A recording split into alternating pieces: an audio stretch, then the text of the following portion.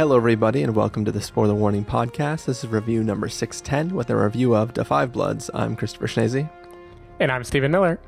And if you're joining us for the first time, the Spoiler Warning Podcast is a weekly film review program.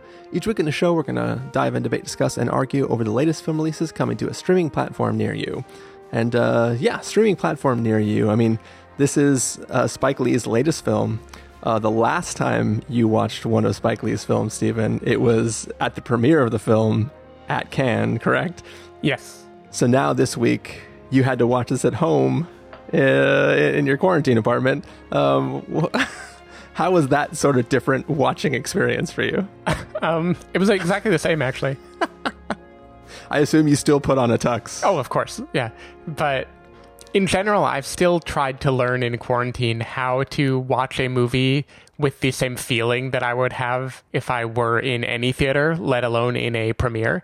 And it's difficult, not because I'm like looking at my phone or anything, just like the vibe makes it harder to not take it seriously, but like it just doesn't feel quite as much like a movie-going experience to me if I'm not in a theater. So I thought about that a lot actually watching this movie because BlacKkKlansman premiered at Cannes, and Spike was also going to be the head of the jury at Cannes this year too. So like he was going to be all over 2 weeks of my life, and instead all I was getting was this kind of Netflix experience where buffering issues came up a few times, and did that thing where it didn't pause, but it went into the low resolution version, which is like I had to just pause the movie and wait because I can't stand when it does that. So definitely different for a lot of reasons. I also think we'll get into it. I think tonally the movie has similarities to BlacKkKlansman, but also has a number of differences that I don't know exactly how this would have played at Cannes, just tonally speaking. So that's a kind of interesting thought experiment, is what would this have been like in a prestige film festival setting. But overall, I don't know. Any Spike Lee movie, I feel it's easy to want to give it attention. He definitely has a way of hooking you, and he is going to show you exactly what he wants to show you. Like he is a very intentional filmmaker that you get what he's doing, and you just have to kind of like let him do his thing. So in this particular case, I don't know that not being at a film festival changed the experience all that much for me, but I was still bummed. Well, what about you? Did you feel bad about not being at Cannes? Yeah, I still once again felt bad about not being at Cannes. But yeah, I've definitely been doing my best to watch any film that I'm going to take seriously on a projector connected through speakers. So I'm trying to mimic as close to the reality of going to the theater as possible. With the difference being that you have blankets and stuff. Yeah. Do you even hire someone to sit a little bit in front of you and text the whole time just so you can get the full experience? I have an automation on my phone that just looks like somebody texting. I just set it in the corner of the room just to the side of my eye, and I play recordings of people's chairs squeaking and popcorn crunches and stuff like that. I make popcorn that I don't eat, so I can just smell the popcorn that other people are eating. But no, I think that I think that definitely helps, but it does mean that you have to wait till the sun goes down to have those experiences, because even with a half decent projector, you need there to not be external light sources other than the projector, so you have to close off the room, let the sun be down, and watch it. For things like The King of Staten Island, I watch those kind of things on my iPad during the day, just so that I can throw on some headphones and kind of experience that. But a big movie type movie, I really want to try my best, project it up on a wall, play it through some speakers, and get that exterior kind of feel. So that's what I did for this, and I think it was a good experiment. I mean, I don't know how it'll work for Tenet if I'm lucky enough to even be able to see that, but I think it worked for the experience of watching this film. Yeah, nice. Cool. Well, Stephen, what do you say we get into this review of Da 5 Bloods? Let's do it. All right, we're going to take a listen to the trailer, and then we're going to come back and give you all a review. Black GI, is it fair to serve more than the white Americans that sent you here? Nothing is more confused than to be ordered into a war to die without the faintest idea of what's going on. I dedicate this next record to the soul brothers of the 1st Infantry Divisions. Be safe.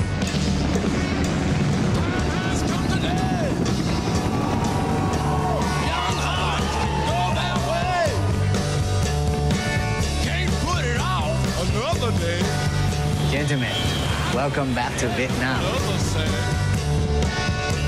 Look what I found. Dirty man in all his glory. Who was that guy? That brother was the best damn soldier that ever lived.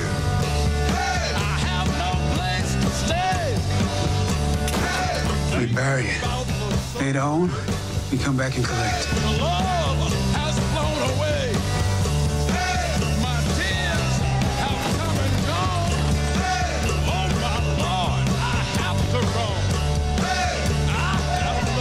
I shall resign the presidency.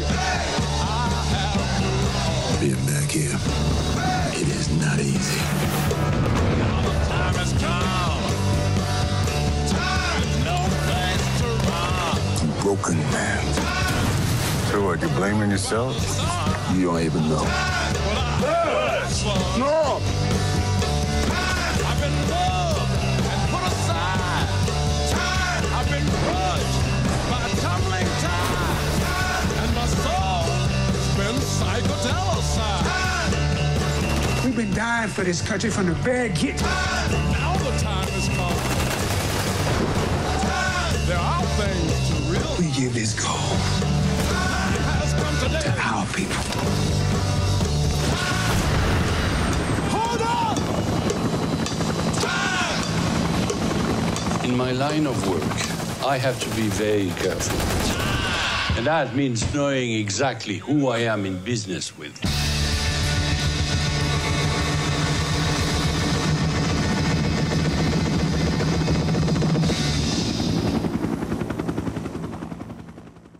All right, so that was the trailer for Da 5 Bloods. It's the latest film from Spike Lee, and it basically follows 4 men who are vets of Vietnam, and they are returning back to Vietnam to search for the remains of the 5th member of their group who didn't make it out, and maybe something else along the way as well. Yeah, Stephen, what did you think of Da 5 Bloods? So I'll start by saying this is my first time seeing a trailer for this movie. I didn't know anything. I basically just knew Da 5 Bloods, Spike Lee movie. I'm in. I don't need to see anymore.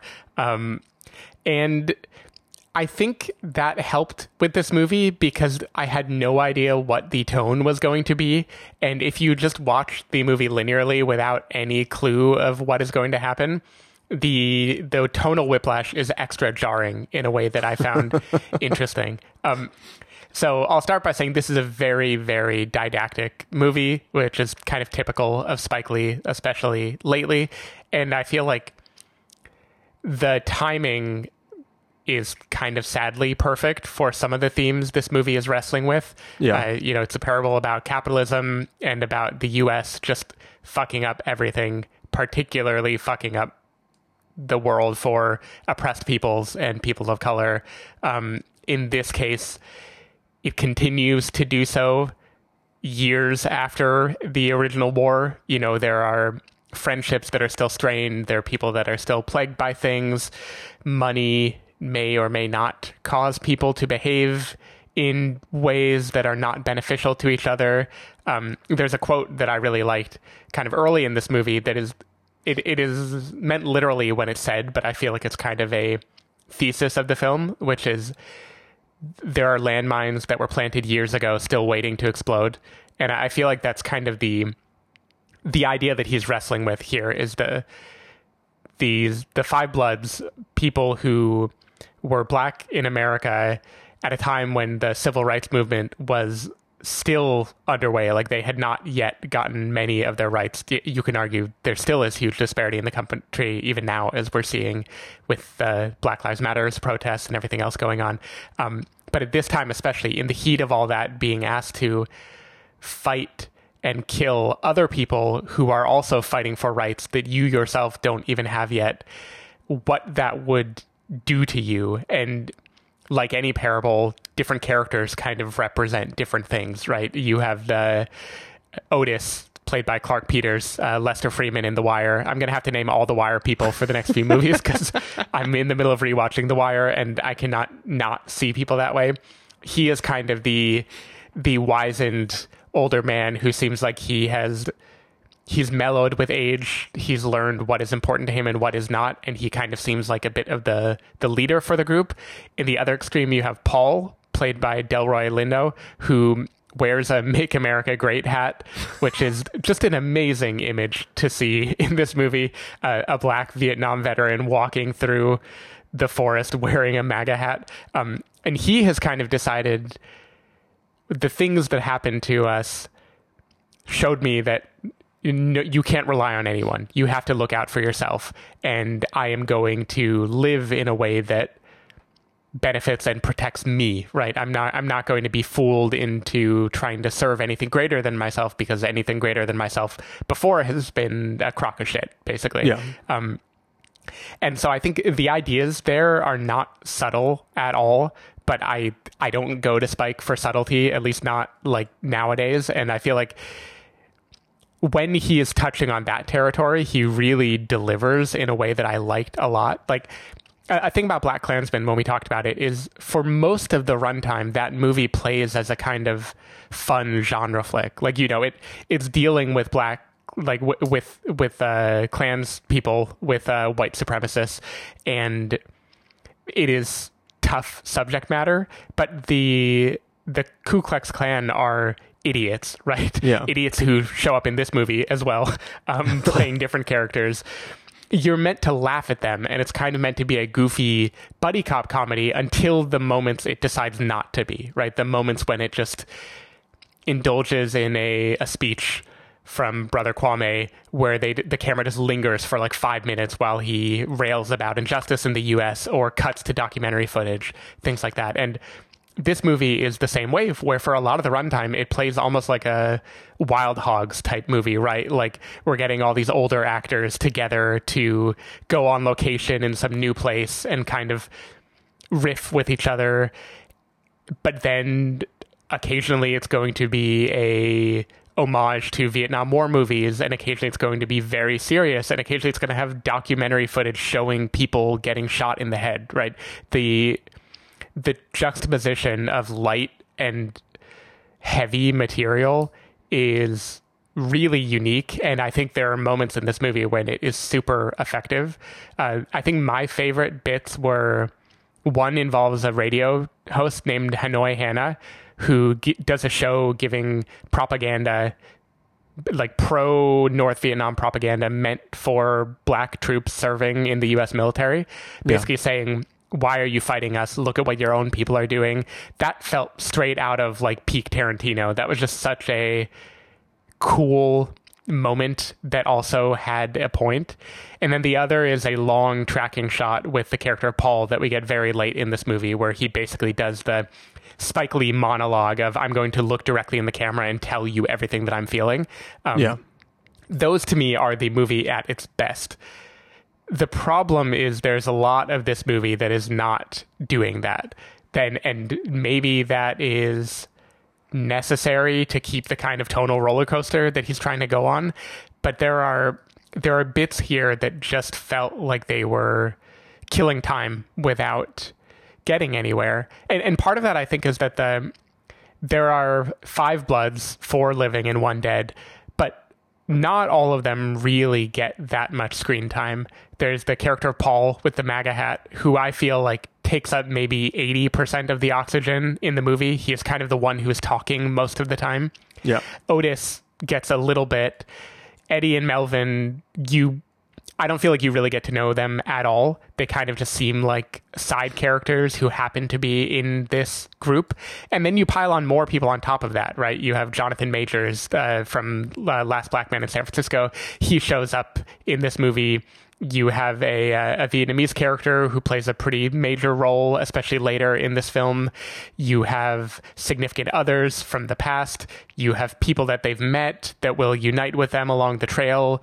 You have flashbacks to the past where we are viewing a different story that they did at the time that motivated them, and it feels like a little bit too much to hold together at the same time, and I don't think it always holds together. There are some scenes in this movie where they are digging, let's say they're digging for remains and other things, and it feels like it just goes on and on and on. Like, it feels like it doesn't always know what to do with all of these characters. And yeah. I sometimes had trouble with that tonal whiplash, not of the light film to serious film, but the film that is just killing time to a film that has an urgent message. That was not always easy for me to follow. And I don't know, it makes the powerful scenes more powerful, I think, because you're not expecting them. But there's a good chunk of this movie that I feel like could have been trimmed and you would have had a much tighter, more interesting story. Like, kill at least 3 of the side plots of this film, and I think you would convey the same message in a tighter time window, and it would be more memorable. So yeah, I don't know. Like there are things that I like. There are lots of mashups here. Like, the film basically opens on location. It isn't the opening, but it's very close to it, where first you're seeing Apocalypse Now, like the movie poster, the logo, and then it zooms out and there's a DJ and a giant Budweiser logo, and then it zooms out more and there's this like awesome tracking shot of these 4 old dudes just dancing their way through a club. And it's not a realistic club dance either, because it's obviously the crowd is filling in behind them as they move because nobody can dance through the camera. But it just has this swagger and this joy that is so... And coming off of the previous 3 minutes or whatever it is at the beginning, to go straight from that into just boom, entirely fun, ridiculous moment was pretty... It is jarring, but it's jarring in like a good way. Yeah, and that really set the scene and made me very excited for what Spike was doing. And like, I was mostly still pretty happy with it, but I do feel like it loses the wind in its sails for kind of long stretches at a time. And even though I think there are peak moments, especially toward the end, that I think justify what he was doing, it felt a little unfocused to me. Like, when it's doing that, let me throw a few references at you and make you feel uncomfortable, it's awesome. But it's the other bits that I had trouble getting into. Yeah. Interesting. Yeah. So I love this movie. I thought this was great. I mean, you have said a lot and gone through a lot of different chunks of this film. So without trying to overlap too much stuff, I will say that, like, obviously, what Spike Lee is so great at is taking things that other films would have as subtext and makes them context and puts them like right up in your face and just makes you deal with them. Like we were just joking, like going from that opening shot to like watching this thing. There is you could edit out all the serious subject matter and just make it, like you said, like a Wild Hogs or whatever the film was that you were referencing. You could have this just be old buddy guys going through the hillside in Vietnam, and you would totally watch that movie, right? Like, that would be fun and interesting. But you also have this really, really serious, very, very compelling story of these men who made it out of Vietnam are carrying all the baggage with where that's left them in so many years later. And they've all sort of just packed it down a little bit and kind of tried to keep it. I mean, Paul is doing less of a good job of packing it down. It seems like everyone else has sort of come to peace with it. And he's sort of just barely keeping it together. And then you're putting them in a situation where, even though Vietnam has changed so much since they've been back, and, you know, they reminisce on like, oh my God, like this wasn't here. And like, look at this is so wild over here. And like, okay, this looks like what I remember now. And seeing them sort of come there with this joy and sort of it's the gang getting back together, but they're getting back together from a horrible moment in all of their lives.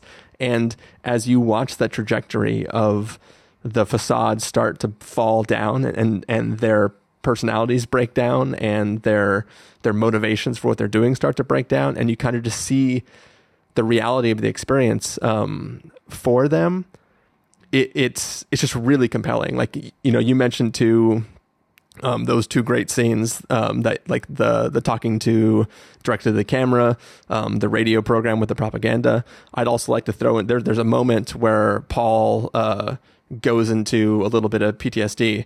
I thought that was a really like strong, impactful moment where like this is on a boat. Yeah, on a boat. So you're watching these characters just sitting there going through this little market and how that suddenly spins out of control for them. And I think that so much of this film is about you getting little bits of pieces about the history of what brought all these guys to this moment and their motivations behind it. And I really, really loved just like flashing back and seeing all those things. And we've all seen, you know, Rambo and other things, and all seen Vietnam stories where people talk about, you know, being in a war for reasons they don't understand and kind of being tricked into being there. But I have never consumed sort of a story which focuses so much on what was happening back home. And I just thought that everything that this story was doing was making sure there was weight in little moments that wouldn't have had weight in other films. The elephant in the room that none of us has mentioned yet, which I assume you were going to mention at some point, is Triple Frontier. Like, this film technically is the same story or plot as Triple Frontier. But that film is like, yeah, we're military guys who just want to shoot stuff. And what if we got money since we can't shoot stuff anymore? And this is about people who like actually have thoughts outside of just all I know is war. These are people who went through a bunch of other shit and it changed them. And now they're sort of dealing with that. And like, they're going through the same beats as like what Triple Frontier is doing. But like, this entire film has weight throughout it. One of the things that is kind of interesting is these slowdown moments that you talked about, where you were saying that like spending all this time digging on the hill seemed like just padding. I found those scenes incredibly intense, specifically because of other things, right? Which I assume. Sure, yeah. So there is that thing that you're just waiting to happen. Yeah. So there is a dread that comes about from just having people move through these hillsides and try to dig in random spots. And I think because of that, that sort of aspect to this world that we're in, I was like on the edge of my seat anytime they were just like killing time, because these parts of Vietnam are dangerous places, right? and I think that I never felt a moment of sort of downtime in the film, because there was always something hanging over the head of all the characters or of just the environment as a whole. And I just thought that was like masterfully done. For me, if there's one little nitpick I had to pick for this film, it's that I don't think Spike Lee is maybe the best at combat. I just those scenes of like people just like shaking their guns and yelling like didn't really sell me on it. It wasn't the best like combat footage that I've seen in a film, right? It's like anytime like the shit was hitting the fan in the flashbacks of, you know, the initial scene of the helicopter going into the war zone, like that sort of let me down a little bit, just because it didn't have like the oomph of some of like more modern like war movies that we watch. You know, what wasn't 1917? Yeah. But that's like a very minor nitpick, because that's not what this film was about. That this film was. Yeah. And to me, that part didn't really matter, because so another elephant in the room that we haven't talked about at all is the decision to flashback to a time 50 years earlier and use the same actors without really doing very much at all to make them look younger. Yeah. And that combined with the style of, as you said, the not totally realistic combat, made those memories feel more like they are homaging Vietnam War movies, right? And the non-reality of it didn't bother me at all, because it felt like this is how they are perceiving or remembering this. Like, it's just one more kind of pop culture reference that he's playing with. And that was totally fine for me. The only time it really mattered was there are some pretty brilliant moments with Chadwick Boseman back then. So he plays Norman. They're the fifth blood that they're going back to uncover the remains of. And there are a few like really intense, powerful moments with him. And then occasionally the camera would cut to the others. And again, it's the juxtaposition of like really serious moving moment, non-serious execution around them that only rarely did it get to me, but sometimes it did. Yeah. And I think what he did, which was smart, is in all those flashbacks, Chadwick Boseman is the main face you're seeing the whole time. Right. So when you see the other character, like he looks the youngest of the Five Bloods. Yeah. And when you see them in the flashbacks, it's not sitting on their face for a long time where you can see that they're older. It's just you see them run, right? And they're running in a way where it's not supposed to be like the T-1000 running like a young agile man. It's people like ducking behind rocks and things like that, where you don't. Yeah. It's also not like Sam Jackson in Captain Marvel. Yeah. But yeah, it's not like him running through a hallway where it's just an upright man who can't run very well. So that stuff worked for me, and I think it was smart to like focus on the youngest person in the group, and kind of keep him the focus as the other characters move about him. Yeah. Yeah, I agree with that. I think he did what he could. It was only very rarely that the playfulness jut up against the seriousness in a way that I didn't fully get. But when it works, this movie worked so well on me. Yeah. Like, again, the scenes that I referenced are probably among my favorites of the year so far, because it is doing that Spike Lee thing of just hitting you with it directly. You know, there are so many moments in this movie where characters will pause to just explain a thing about American history. You know, there's a detour to talk about the Revolutionary War and who was the first person to die for the country. And there were detours to talk about, you know, famous military people and famous black athletes. And every time that happens, you could just feel it has that kind of energy, that aliveness that a Spike Lee movie has, where it is like absolutely made right now.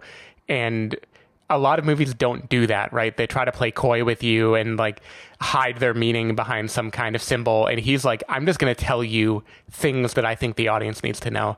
Yeah. That especially got pretty moving for me towards the end of this movie, where different characters, to your point about Triple Frontier, this has the Triple Frontier moment of what will characters do in the aftermath. I won't say more than that. And some of their choices and the way the movie just lets you watch the ramifications of that and enjoy it as a kind of like communal thing. I thought that was really cool, especially in the current past few weeks. Like, I know this movie was made, edited, finished long before the killing of George Floyd, but some bits of this film felt so perfectly attuned to the moment. I almost had to wonder, like, did Spike go back and highlight this a little bit more? Yeah. And yeah, that's just the kind of thing that a lot of other movies won't do. It's interesting because the Spike Lee movie, he wants to frustrate me, and I'm trying to grapple with when is that frustration a valuable learning experience, and when is it just wishing he would rein it in a little bit more. And I can't put my finger on it. There's something about Paul. There are the big explosions that he has that we've talked about, and those are fantastic. Like, I'm completely with you about the boat scene and the reverse tracking shot. There are other moments though where he's just teetering, where I just feel like it overwhelms the rest of the movie. Like, there's a scene. There are two bits involving a rope that happen right after each other, one of which amazing. Love that part. The next thing he chooses to do with that rope, it just kind of felt very left field, that no one is stopping what is going on and the exact tone that all the characters strike. It felt like it didn't always care about having a through line in terms of where the different characters are at with respect to the events that are going on. Yeah, I wonder actually if some of those shots towards the end were sort of pared down, because specifically with one of those uses for those ropes, it would go scene to scene, like people are standing and talking, the rope's in use, cut to them walking, the rope is not in use anymore, and then cut to them later on and it is again, maybe. Like it definitely felt like maybe some stuff was chopped out there or moved around a bit or something. Yeah, like that. I was a little weirded out by that whole, the Lamb group as a whole was sort of just like, it didn't. Yeah, that was one of those subplots that I could have had get removed and lose pretty much nothing from the story. Especially considering there's one thing that they are really good at, and they don't use that at all in this movie. Right? Like, I feel like... Yeah, which I think is intentional. I just don't... It gets back to, like, I just don't know why. You know, I'm willing to give him the benefit of the doubt that he is trying to frustrate me a little bit. But yeah, I mean, there was so much to love, even just about the details that I don't think are his invention. They're probably the reality of visiting Vietnam right now. Like the fact that everyone calls it the American War over there, such a little thing I had just never thought of before. I've read multiple books, like fiction books about modern day Vietnam, so I'm sure I've absorbed it, but the feeling of seeing like veterans go back and toast to the American War and the conversations. There's one in particular where a character talks about Ho Chi Minh, like Uncle Ho, I think they would call him, or Uncle Minh. I forget which part of the name they use in Vietnam. And he's comparing them to George Washington, and Otis, I think the character Clark Peters, says like, no, it's not like George Washington. Like George Washington is not our uncle. He owned like 150 slaves. Like it's not only saying we are very similar, you know, like many post-war movies would be like the two sides actually have more in common than they had differences, and this is the nature of war. But this movie is straight up saying like, no, you guys, like America is worse than what you were doing by a long shot. Yeah. And I think that there's a brazenness to that I really liked, because it is not played as being shocking. It's played as just the assumption, like, of course, you know, only this one dude in the MAGA hat might disagree, and everyone else is making fun of him for it. And another scene that I just found great, like just the three other Bloods kind of dunking on him for wearing the hat. It was the kind of thing that, again, like only a Spike movie could get away with that, like overt a conversation about Donald Trump and supporters and the different reasons people would want to do it. But yeah. So back in for 1 second too. Just as you were bringing up, just seeing vets go back to Vietnam and see how they experience their time there. One of the things that was really interesting to me is how everyone starts off cordial, and even though they're all holding this history in the back of their mind, they're able to like put that down for a second and go like, okay, let's just interact civilly. But if there's ever a breakdown, whether it be communication or like just a simple misunderstanding about certain things or something that one person disrespects, it immediately erupts, and those things that have been held on the back, like in the back of your mind, come to the forefront. And the assumption is now that like this is a problem because of this history, when before it was just people hanging out in a resort, and then suddenly it becomes, no, this is the whole history suddenly forced into the forefront of this interaction. And I really like that sort of, because it starts with these guys just like buddy hanging out in town, and then like everywhere they go, there is something that makes it realize that like, oh yeah, they probably shouldn't be here right now. Yeah, well, and that's the thing about not having seen the trailer, is I truly could have believed that the whole movie was just going to be them walking and talking. Like, I was fully prepared for that to happen, and then maybe there would be flashbacks to their time in the war. It's the trip to Vietnam. Exactly, yeah. So anytime this movie went off the rails, which I think at this point, I'm not spoiling anything, we've kind of talked around it enough, like, this movie goes places. Like it does some genre things in the present day, not only in the past tense. And that was always just such a jolt to the system because of all the movies this could have been. I still feel like I love Jonathan Majors. Like, I really like him as an actor. I like what he's doing here too. I think you could lose him along with the Lamb characters and have a pretty much strictly better story. Like, focus more on the Bloods, because there are two of the Bloods, like Eddie, who is the one that at the beginning is like busting out his Amex card to treat everybody. I feel like I don't know anything about that character at all. Like, he's an integral part of their crew. Sure, yeah. You find out at a very opportune moment. But there's just, he gets such a short shrift. Melvin, Clay Davis in The Wire, is another one who he's there. I don't feel like we get to learn much about who he is, what the war means to him.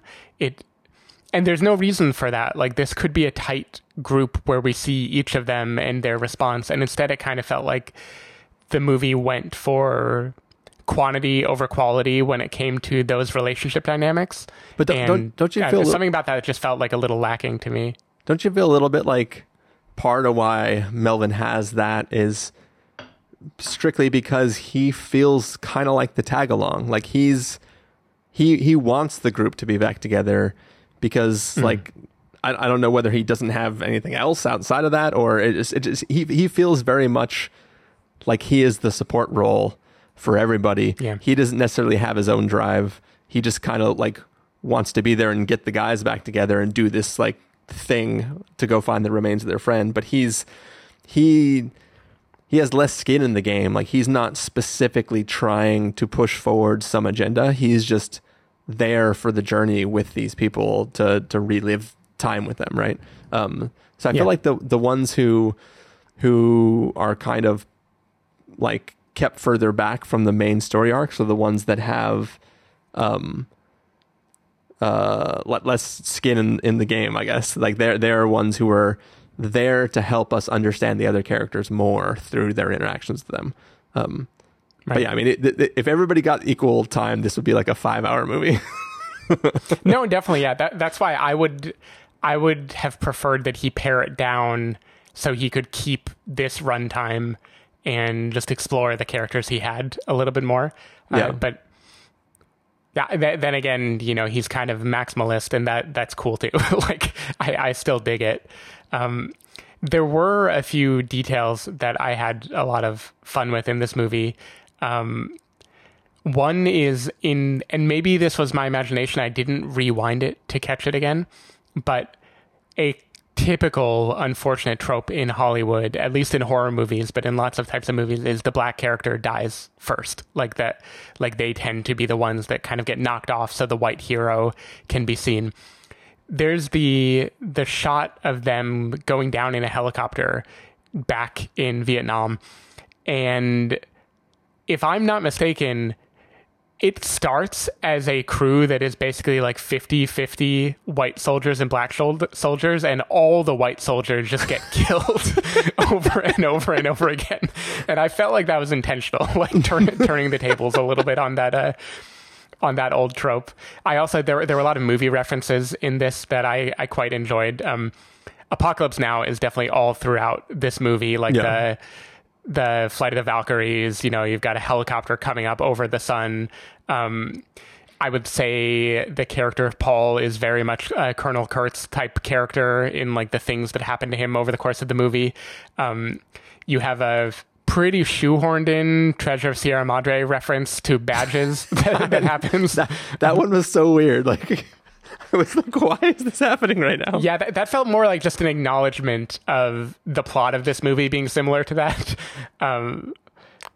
But yeah, I don't know. I liked also the shifting aspect ratios in this movie. It's mostly done to denote past versus present, but then there are other ones too. Like there's a video camera that a character is wielding, and that will make the aspect change. And then there's also one moment that you talked about on the boat where, if I'm not mistaken, the aspect changes to make it remind you that the person is kind of going back into the past in that moment.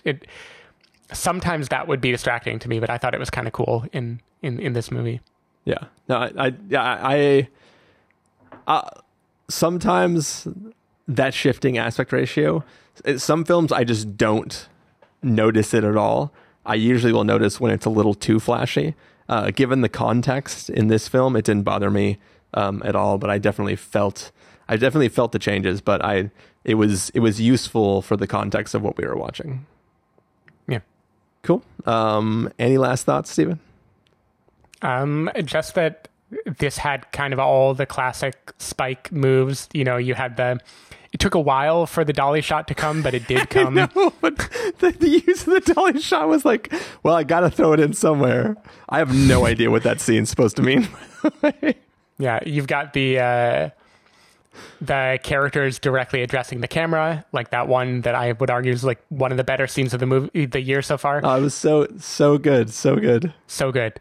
And really extended too, and just had that visceral, like it's something that you only get when a character is staring at the camera telling you how they feel. There's a scene involving the radio DJ and Martin Luther King where you have the faces fading in and out while that is being described, which Black Klansman did that as well. When you've got a style, you run with it, and I think it worked here. Cool. Well, that is going to bring us to our verdicts.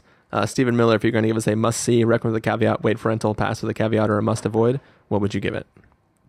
I'm giving it a recommend with a caveat. The caveat being the things that I said. I do think, as much as I like the tone shifting that Spike Lee does, there were bits here that really kind of pushed the limit for me.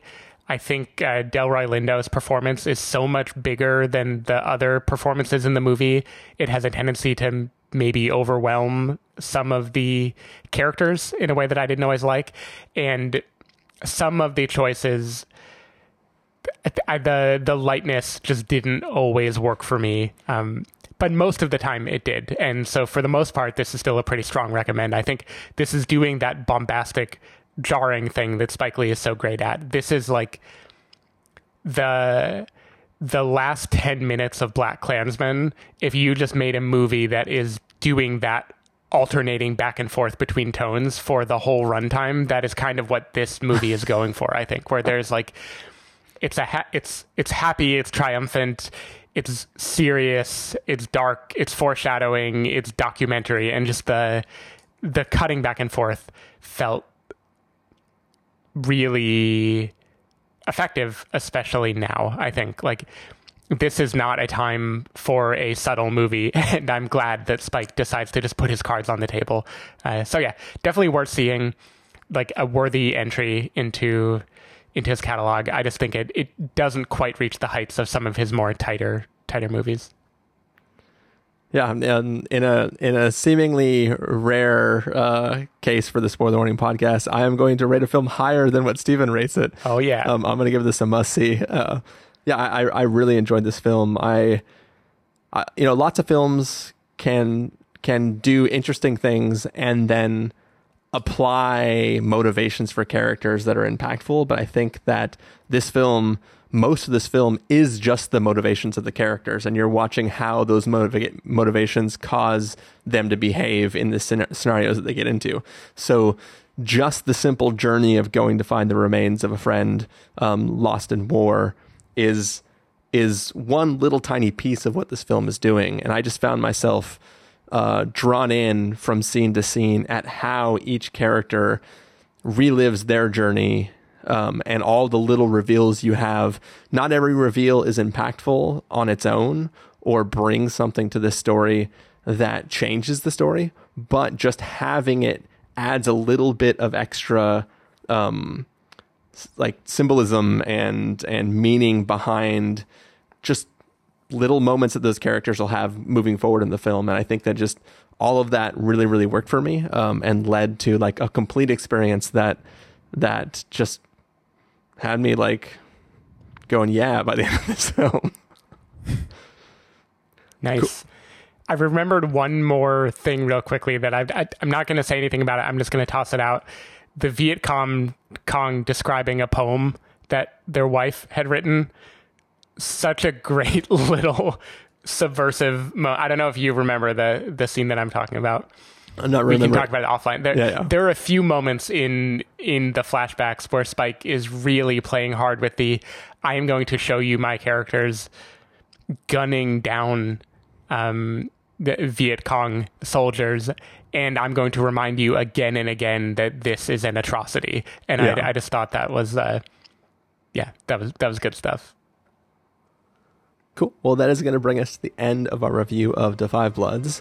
Stephen Miller, if people want to find you throughout the week, where can they do that? People can find me at twitter.com/sdavidmiller or sdavidmiller.com. People can find me at ChristopherInRealLife.com or twitter.com/ChristopherIRL. You can find the podcast over at thespoilerwarning.com, where you can get a bunch of the back episodes of the show. If you want to subscribe to the show, you can do so in Overcast, Stitcher, Apple Podcasts, or wherever podcasts are found. If you want to know when the episodes go live, you can follow us at twitter.com/spoilerwarning, facebook.com/thespoilerwarning, or instagram.com/thespoilerwarning. If you want to get a hold of us directly, you can send an email to fans@thespoilerwarning.com, or you can use the contact form on our site. Music for this episode will come from the soundtrack to Da 5 Bloods, so hopefully you're enjoying that. And we have one more review this weekend. That'll be a review of The King of Staten Island. So look forward to that. And we are going to go take off and record that for you. And we'll see you in the next review. Bye. Bye.